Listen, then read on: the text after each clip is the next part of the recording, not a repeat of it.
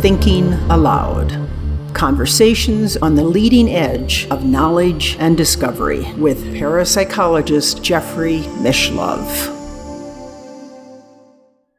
Hello and welcome. I'm Jeffrey Mishlove. Today we'll be taking a serious look at religious miracles. My guest is Dr. Michael Grosso, a friend since the mid-1970s when he first wrote a book review of my book, The Roots of Consciousness. Michael is the author of many books. He was recently interviewed about The Man Who Could Fly, St. Joseph of Cupertino, and the Mystery of Levitation. His other titles include Wings of Ecstasy, Domenico Bernini's Vita of St. Joseph of Cupertino, The Final Choice, Death or Transcendence, Experiencing the Next World Now, Frontiers of the Soul, The Millennium Myth, Love and Death at the End of Time, Soul Making, Uncommon Paths to Self-Understanding, Soul Maker, True Stories from the Far Side of the Psyche, Irreducible Mind, Toward a Psychology for the 21st Century. His most recent book, the one we'll be focusing on today, is called Smile of the Universe, Miracles in an Age of Disbelief. Because this is an internet interview, I'll be switching over to the internet video. Welcome, Michael. It's a pleasure to be with you once again. Well, I'm delighted to be here. You've written so many books that cover some of the more extreme manifestations of parapsychology, but I suppose when it comes to religious miracles, they are very often off the charts in terms of the things that parapsychologists usually encounter. Yes, you're absolutely right, and that's the reason why I picked on them, so to speak. I felt that, my rule was, unless there was strong evidence for these really weird and fantastic manifestations, I wasn't going to have anything to do with it. Or if I would be explicit about saying that this is something that touches my imagination, but the evidence is weak. But it turns out that a lot of the really striking phenomena, extreme manifestations, are well documented. So I felt, after I wrote my book on Joseph of Cupertino and focused on the extreme phenomenon of levitation, for which there was all kinds of evidence, powerful evidence. From there I went on to explore other miraculous phenomena, and came up with the book that we're going to discuss. And I did that because I feel that these really powerful phenomena, even though they're a bit maybe alarming to the more conservative scientific mind, I understand that. I'm not a scientist, I'm a philosopher by training. And so I'm not worried about my career in science. And I feel that the really powerful, extraordinary phenomena should not be ignored. You describe a situation where you were, in effect, a witness to what was regarded as a religious miracle back several decades ago, a statue that began crying or weeping. Right. Back in the 1990s, I heard on the news about a Greek Orthodox church in Astoria, which I happen to have been born in that town, right? And I was moved to get on. I was living in Manhattan, so I got on a train and I went and I paid a visit. And I got there, and there was crowds of people, and I was able to go right up in front of the statue and see with my own eyes that it was gushing tears. And then I met one of the religious professionals who was there, and he told me a story that this had been weeping, if you will, several times in the past, and every time that it happened, it was an indication or a sign, or construed as an indication of something terrible happening, usually in the Middle East. But anyway, whatever the background was, I did witness that particular unusual phenomenon.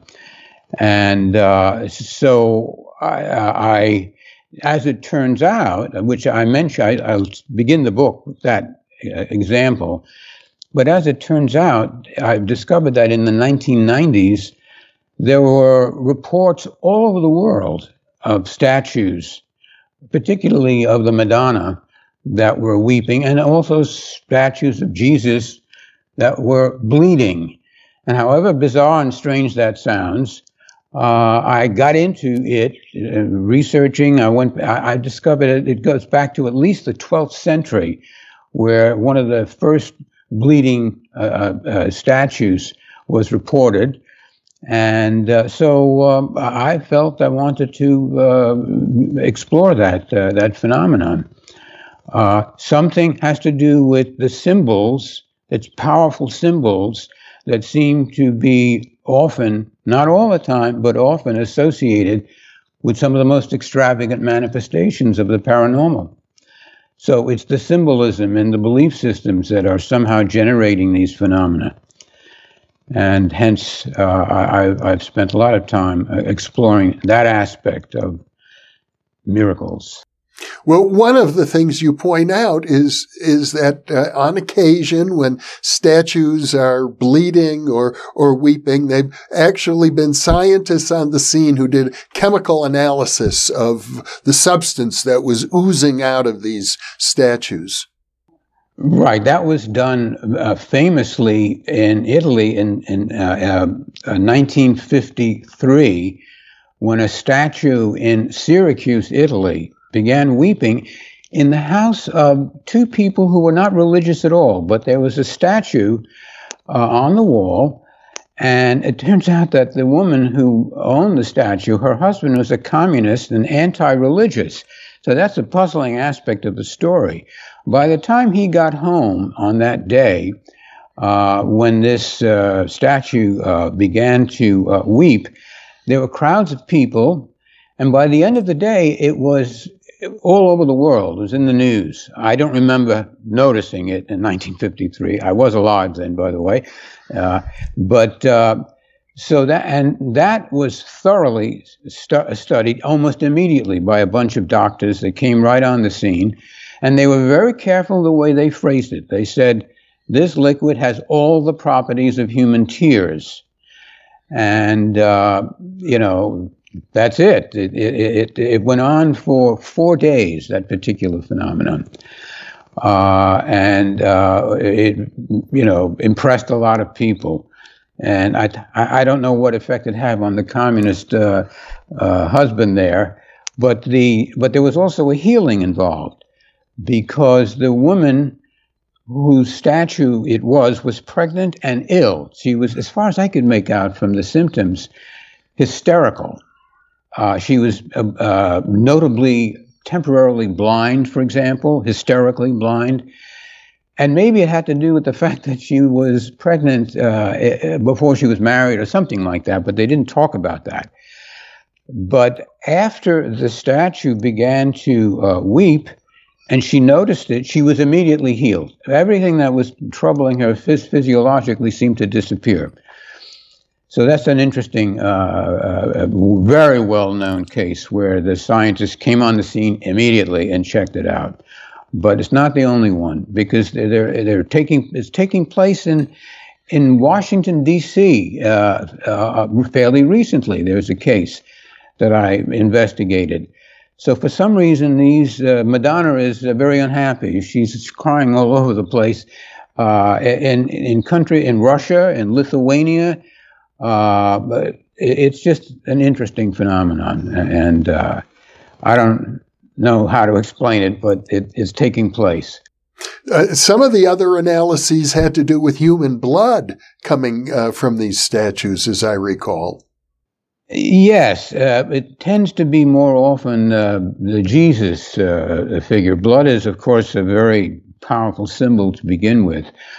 But once again, many of these cases have been investigated, and the evidence is quite clear that, barring some fraud that's going on, that no one has been able to catch them at it, that it's real blood that seems to be materialized. In some of the materialization of tears, it's just water. For example, the case in Washington, as far as I could make out, numerous statues and numerous people witnessed the tears form, but when they were analyzed, they did not have the properties of tears, but they were water. So whether it's water or tears that's being materialized, you've got something unusually paranormal. Well, you point out that by definition, a religious miracle occurs in a religious context. Right. Parapsychologists are accustomed to seeing very unusual phenomena in a completely different context, such as the poltergeist case, where you get very dramatic phenomenology, but of a different nature. The meanings attributed are completely different if it's a poltergeist case. Yes, and the way I handle this in my book, since I'm not a believer, frankly, I simply say that the word miracle is often used to indicate the intervention of God, producing the effect. And that may be true. I don't know. I'm just interested in recording the fact that a supernormal phenomenon has taken place. And the explanation, the ultimate explanation, is at this moment beyond me and beyond all science. But I'm not necessarily pushing a religious interpretation, except to say that it could be the intensity of religious belief that is a driving variable here that tends to produce these effects. But as for the ultimate question about the divine reality, that's another question, and I abstain from discussing that. Well, one thing you do point out is that virtually all religions have miracle stories associated with them. I don't know that any one religion has a monopoly on miracles. I absolutely agree with you, and I do try to include as great a variety as possible. On the other hand, there's one thing about the Catholic tradition of miracles that's interesting, and that is they have a tradition, a legalistic propensity, duty, if you will, to examine these phenomena and find out if they're really real. They don't just as some people might imagine that the Catholic Church just jumps on every miracle and uses it to prove that they are a great religion. That doesn't work like that way at all. They're very, very cautious and very careful about making sure that these phenomena are authentic. So that's one reason. So you have that tradition. And the other point about Christianity is that from the very beginning, it's a miracle mediated religion, almost more than most, perhaps. I don't know. It begins with all kinds of extraordinary supernatural claims. So there is that tradition, particularly in the Catholic, not the Protestant. It's been pointed out by a number of scholars that after the Protestant Reformation, the leaders of the Reformation felt that miracles only occurred in biblical times, not in modern times, which is a completely absurd and arbitrary judgment in my opinion. And whereas the Catholic Church did not swallow that idea at all and maintained their openness, and so have other religions. I mean, I have in the book some examples of miracles that took place in India or related to Indian belief systems. So, but you're quite right. I don't believe that there's any special, unique association between miracles in any one religion. I think that shamans, mediums, extraordinary phenomena emerge out of all kinds of traditions and all kinds of people, whether they're religious or not religious. And even when they're not even in any unusual state of mind. So there's something arbitrary about the manifestation of the supernormal. The more I study it as I go along. But we tend to notice certain phenomena more readily than others. Anyway, that's my view of that. I'm under the impression that in your book, you're really endeavoring to address the question of, did these things actually happen or not? As opposed to the question of, what does it mean? What is the sociological or theological significance or psychological significance? You're trying to get at the question, is it all fantasy or fraud, or could there be some sort of naturalistic or even supernaturalistic, but at least ontological real basis for these phenomena? Well, absolutely. I mean, that's one of my main conclusions of the book. Not very spectacular, but yeah, miracles are real.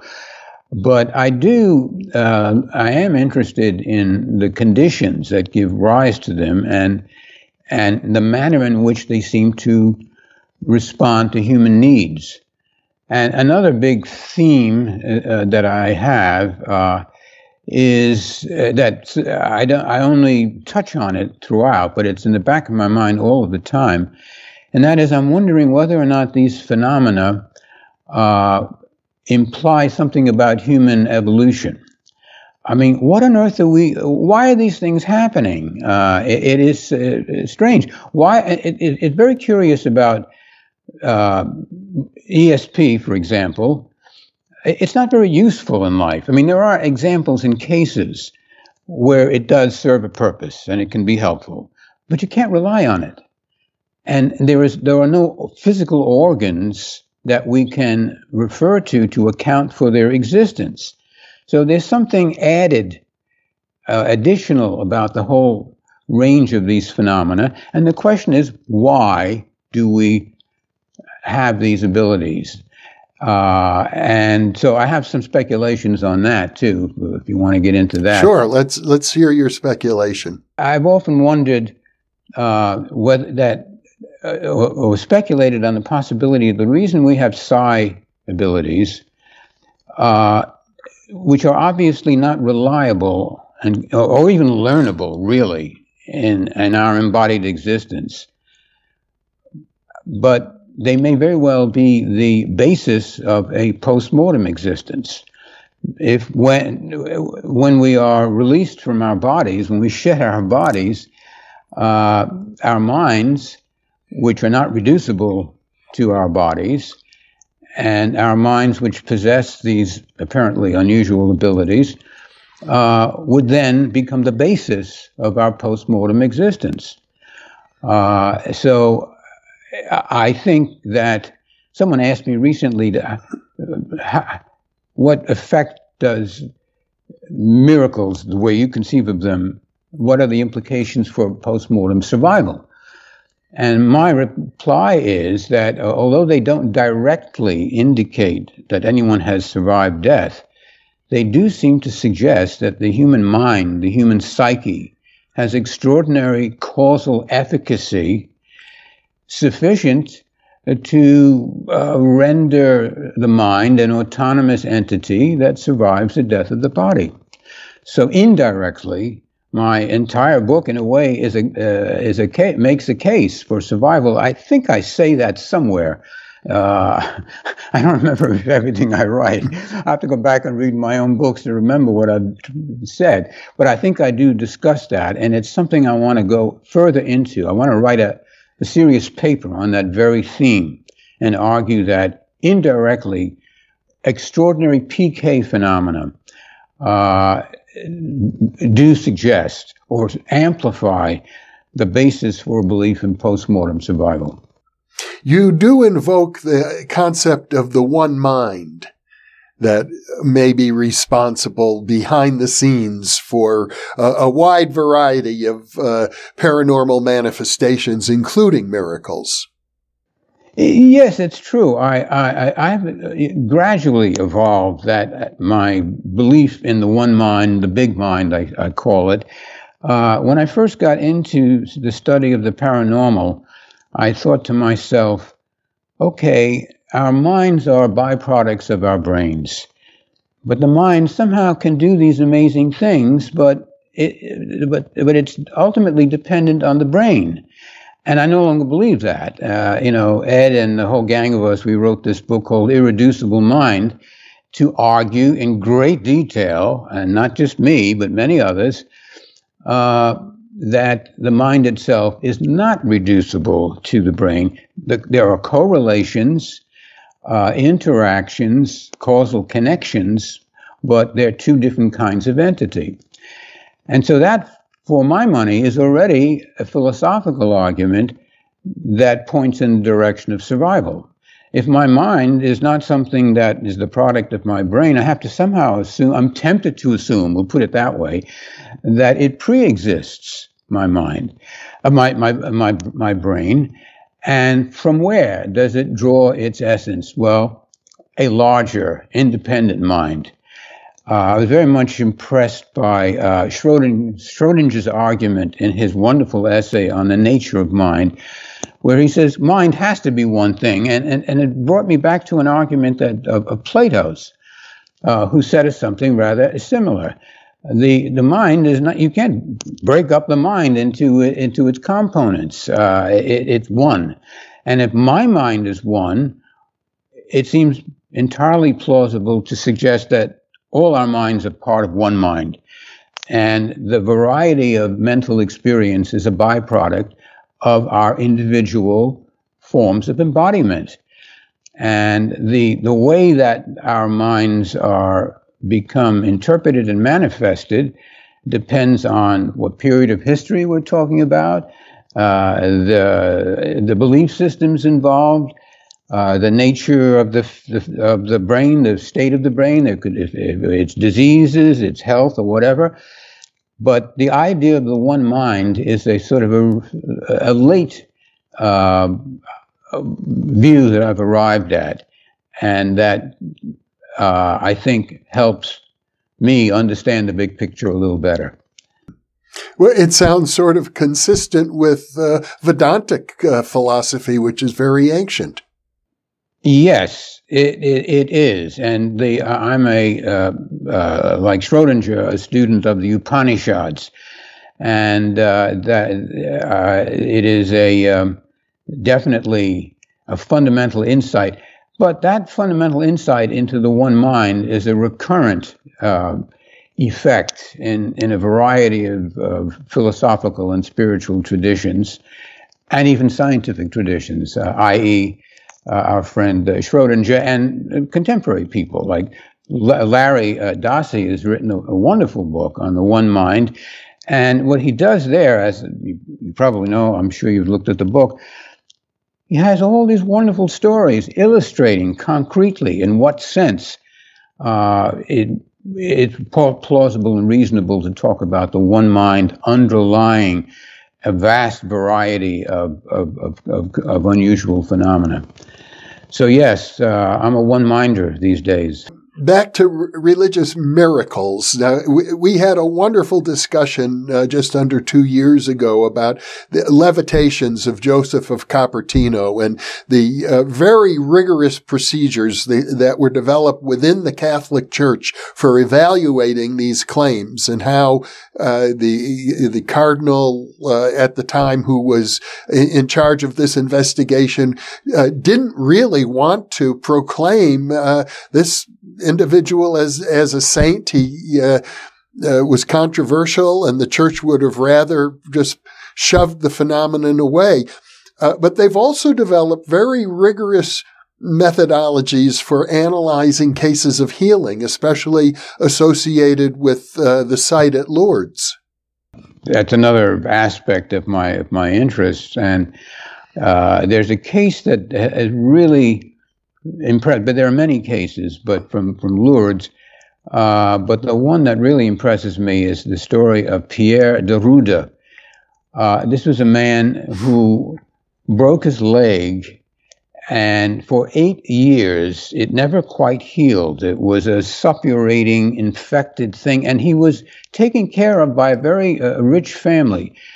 His poor family was taken in by a rich family who brought the best doctors on the scene to see if they could help Pierre's healing, but no one was able to do it. He, for 8 years, longed to go to Lourdes and try his luck with the Madonna. And the people who were supporting him were skeptical about that, and they never allowed it to happen. Finally, after 8 years, they did. They said, all right, you want to go? We will arrange that you can travel there with your wife. And so he did.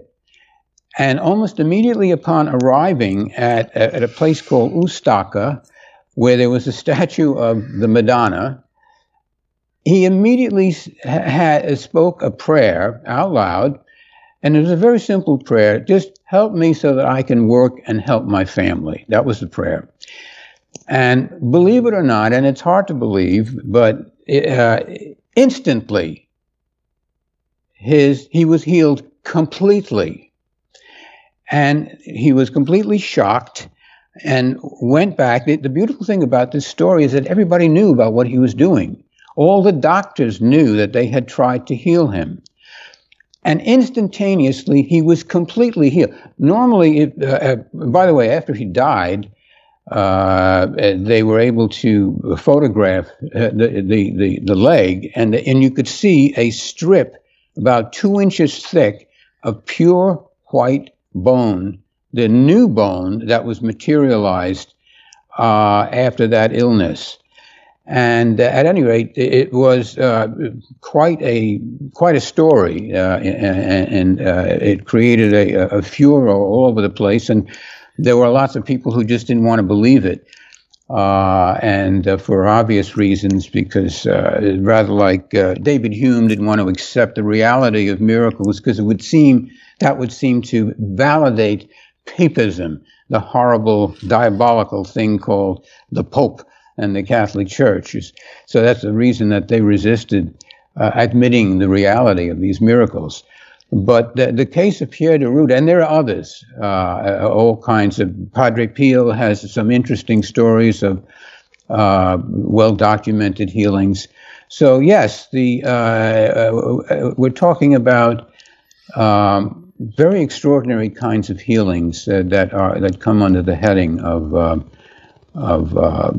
paranormal or the miraculous, if you will. And in this case, I gather he didn't even make it all the way to Lourdes. The healing occurred before he got there. That's right. In a little town called Ustaca, I think that's the correct name for it. Exactly. He didn't actually get to Lourdes, but it was sort of on the outskirts. And there was a statue of the Madonna, and that was enough for him to make the attempt, at any rate. It's so interesting. I'm a painter, as someone might notice behind me, but I'm interested in the interaction between art and the paranormal. I mean, these statues that bleed and weep, statues that you pray to and you're instantly healed. What's going on? I mean, it's a strange connection here between art and the creation of unusual paranormal events. Apparitions of the Madonna are also another common form of miraculous occurrence. As I recall, the apparitions that appeared in Zaytun, Egypt, were seen simultaneously by thousands of people, and they kept recurring over and over again for many months. Isn't that correct? Actually, 3 years it went on, and that's a very unique instance of a Marian vision. It began, I think, in 1969 and went on to 1971. It continued. Often the Madonna or an apparition, a light form, would appear on the dome of the church of St. Mary's, and it would float around and bow to the people. And every night there were thousands of people. What I find so interesting about that story is that the Christians and the Arabs stopped hating each other, so to speak. And as long as that Madonna was appearing, both, and there were reports of Jewish people also who witnessed it. So somehow that manifestation had an extraordinarily peace-giving effect on people, and there were again reported healings. I interviewed 6 people in Jersey City, where at that time I was teaching, and I spoke to these people who witnessed. They were there and they witnessed it. But one of the interesting things I learned about that interview was that there was one of the women that was there was right in the midst of it all, and she saw nothing.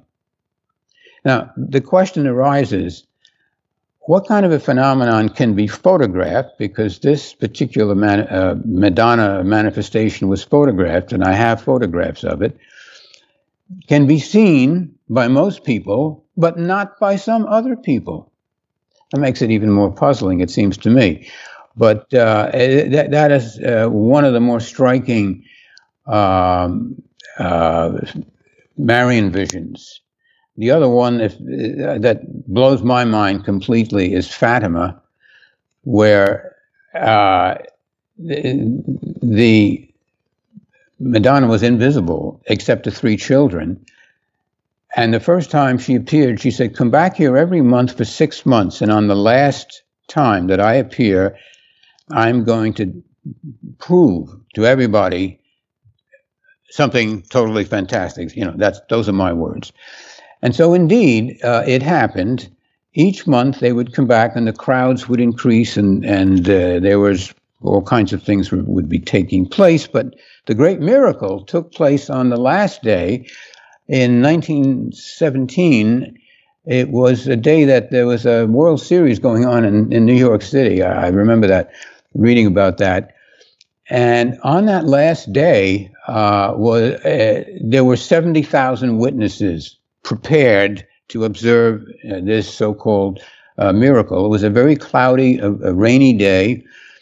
And suddenly, after, apparently the Madonna appeared to the 3 children, and soon after that, the sky suddenly cleared, and there was the so-called miracle of the sun, in which the witnesses saw what looked like the sun vibrating and moving about in its place, and then descended in a zigzag UFO-like pattern, by the way, and downward, and then went back up.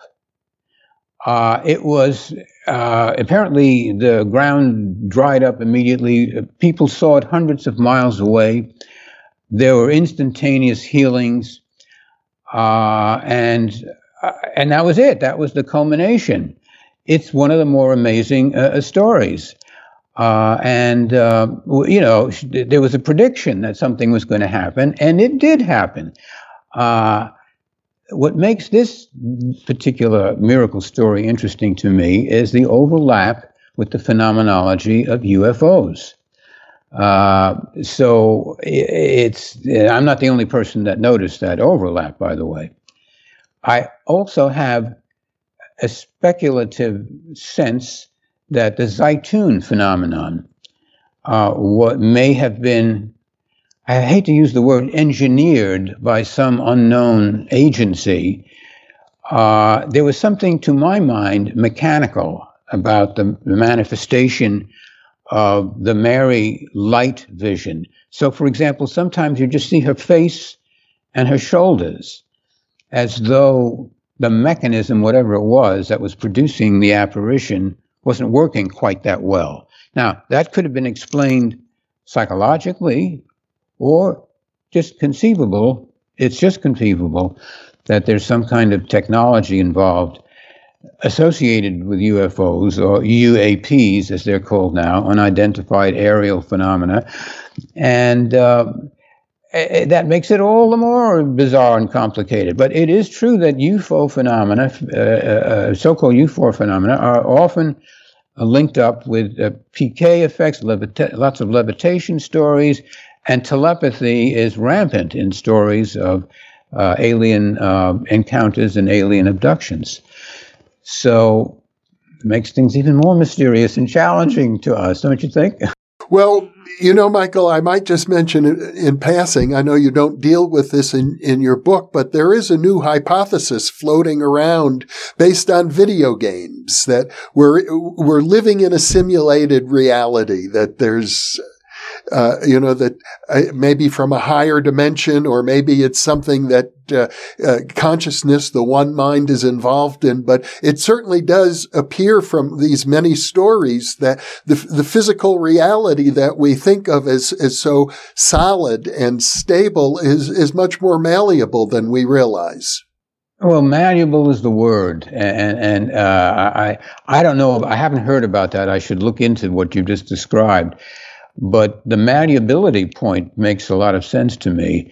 For example, the dematerialization of milk phenomenon that took place in 1995, which I write about in the book, and which I witnessed it. I turned on CNN one day. I don't have CNN anymore, but I turned it on, and there was this British BBC reporter, and he's holding a cup of milk in his hand, and he's saying, "This is happening all over, and I'm going to give it a try right now." So he lifts a little cup of milk to the statue of Ganesha, the remover of obstacles, and the camera focuses right on that milk, and I saw the milk. It didn't spill over. There was no capillary action, as they try to explain it. I could just see that milk the amount of milk get smaller and smaller, and then disappear. I will never forget the look of astonishment on the face of that BBC reporter. And then later on, I might add that I had two students of mine who were Indian, and in India, and witnessed it, and they both wrote me papers detailing. One of them went on the line 3 times to make sure that what he was seeing was real. And he was absolutely clear about the fact that the milk simply dematerialized into nothing. So that shakes up your sense of, on the one hand, things from nowhere appear or materialize, and likewise things disappear. There's the whole phenomenon of apports in physical mediumship that we hear about very often, where things appear and disappear. That gives us a very malleable sense of physical reality.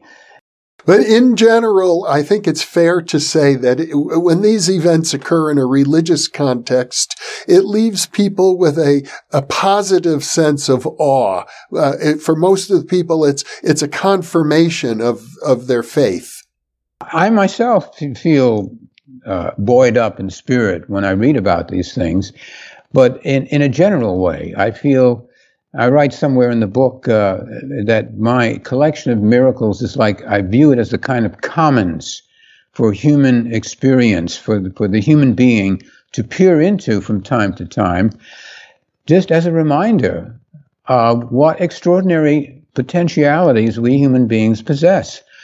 And it's totally unpredictable how those extraordinary realities may manifest themselves through the mind, through bodily transformations. So there's a source of optimism that I derive, which is not unlike the religious person who feels that his or her belief system is supported or confirmed by a miracle. Mine is too, but mine is a more universal belief system.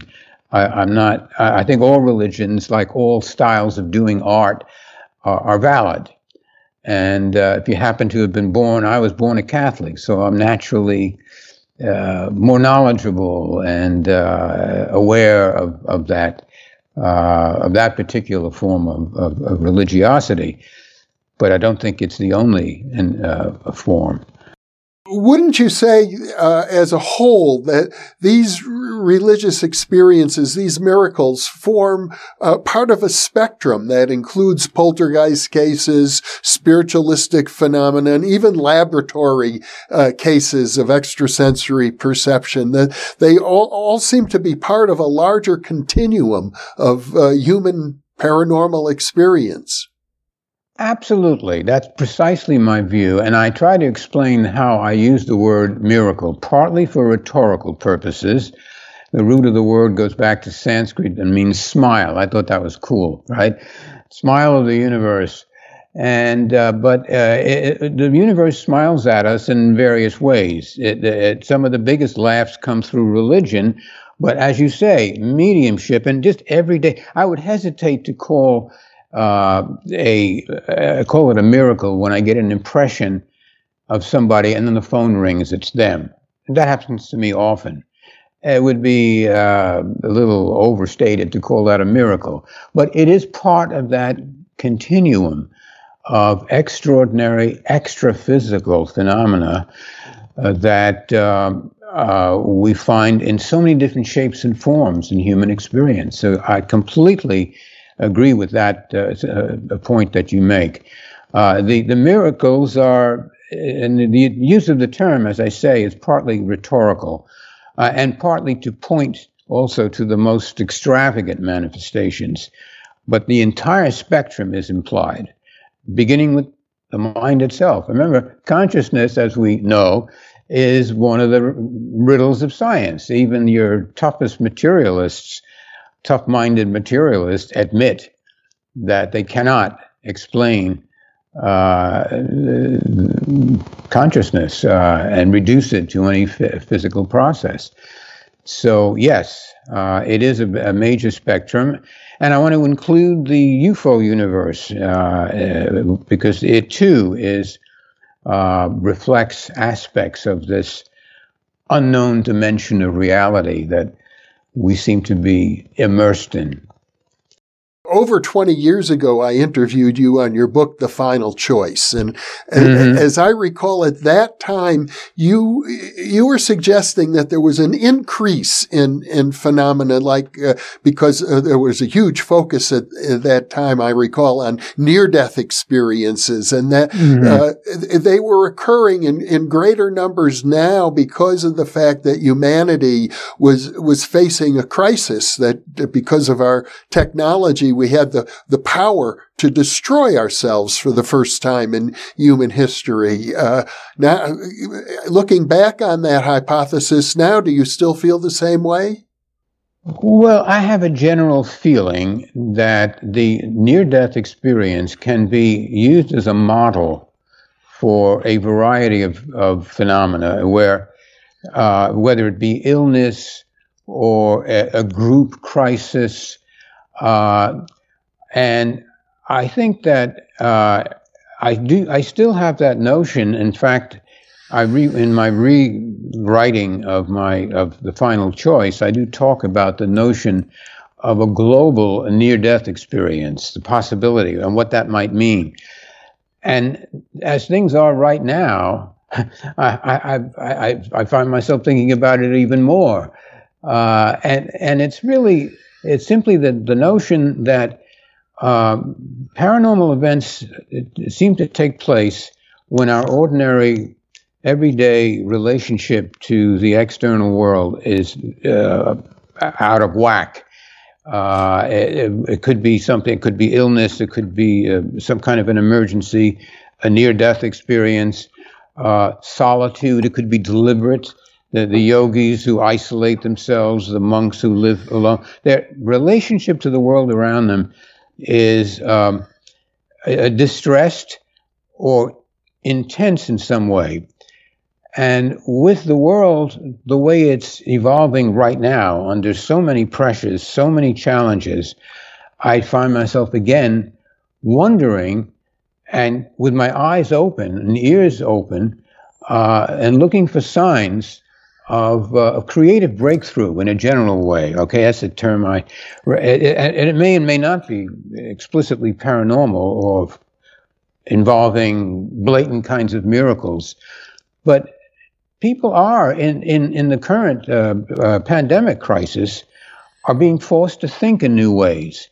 I haven't heard, radically new ways. I haven't heard any stories yet of unusual psychic experiences, but that doesn't mean they're not taking place. So in a general sense, I do feel that these extraordinary potentials, which I have concluded are part of our latent human nature, I may very well express themselves at some point in our future history where things get really, really bad, and that those are sort of manifestations of these various kinds of psycho-spiritual powers may be part of a new phase of civilization. But that's, again, it's a speculative idea based upon examples in the past where it takes place. But I'm generalizing it. I like to generalize the idea to a global level because it's hard not to think about what's happening globally right now. Heat waves in Siberia. That's what It's a very strange time to be alive. And I wrote a book on the Millennium Myths some years ago, and I pointed out, all the times that there were predictions of the end of the world, and of course, never happened.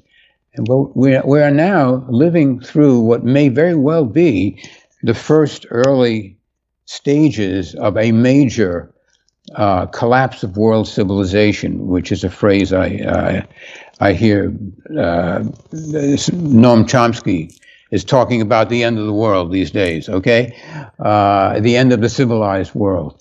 So it's not so fantastic to think along those lines. But unlike Noam, whom I adore as a teacher and a philosopher, I have this additional ace up my sleeve, so to speak, the belief in our supernormal potentials as a species.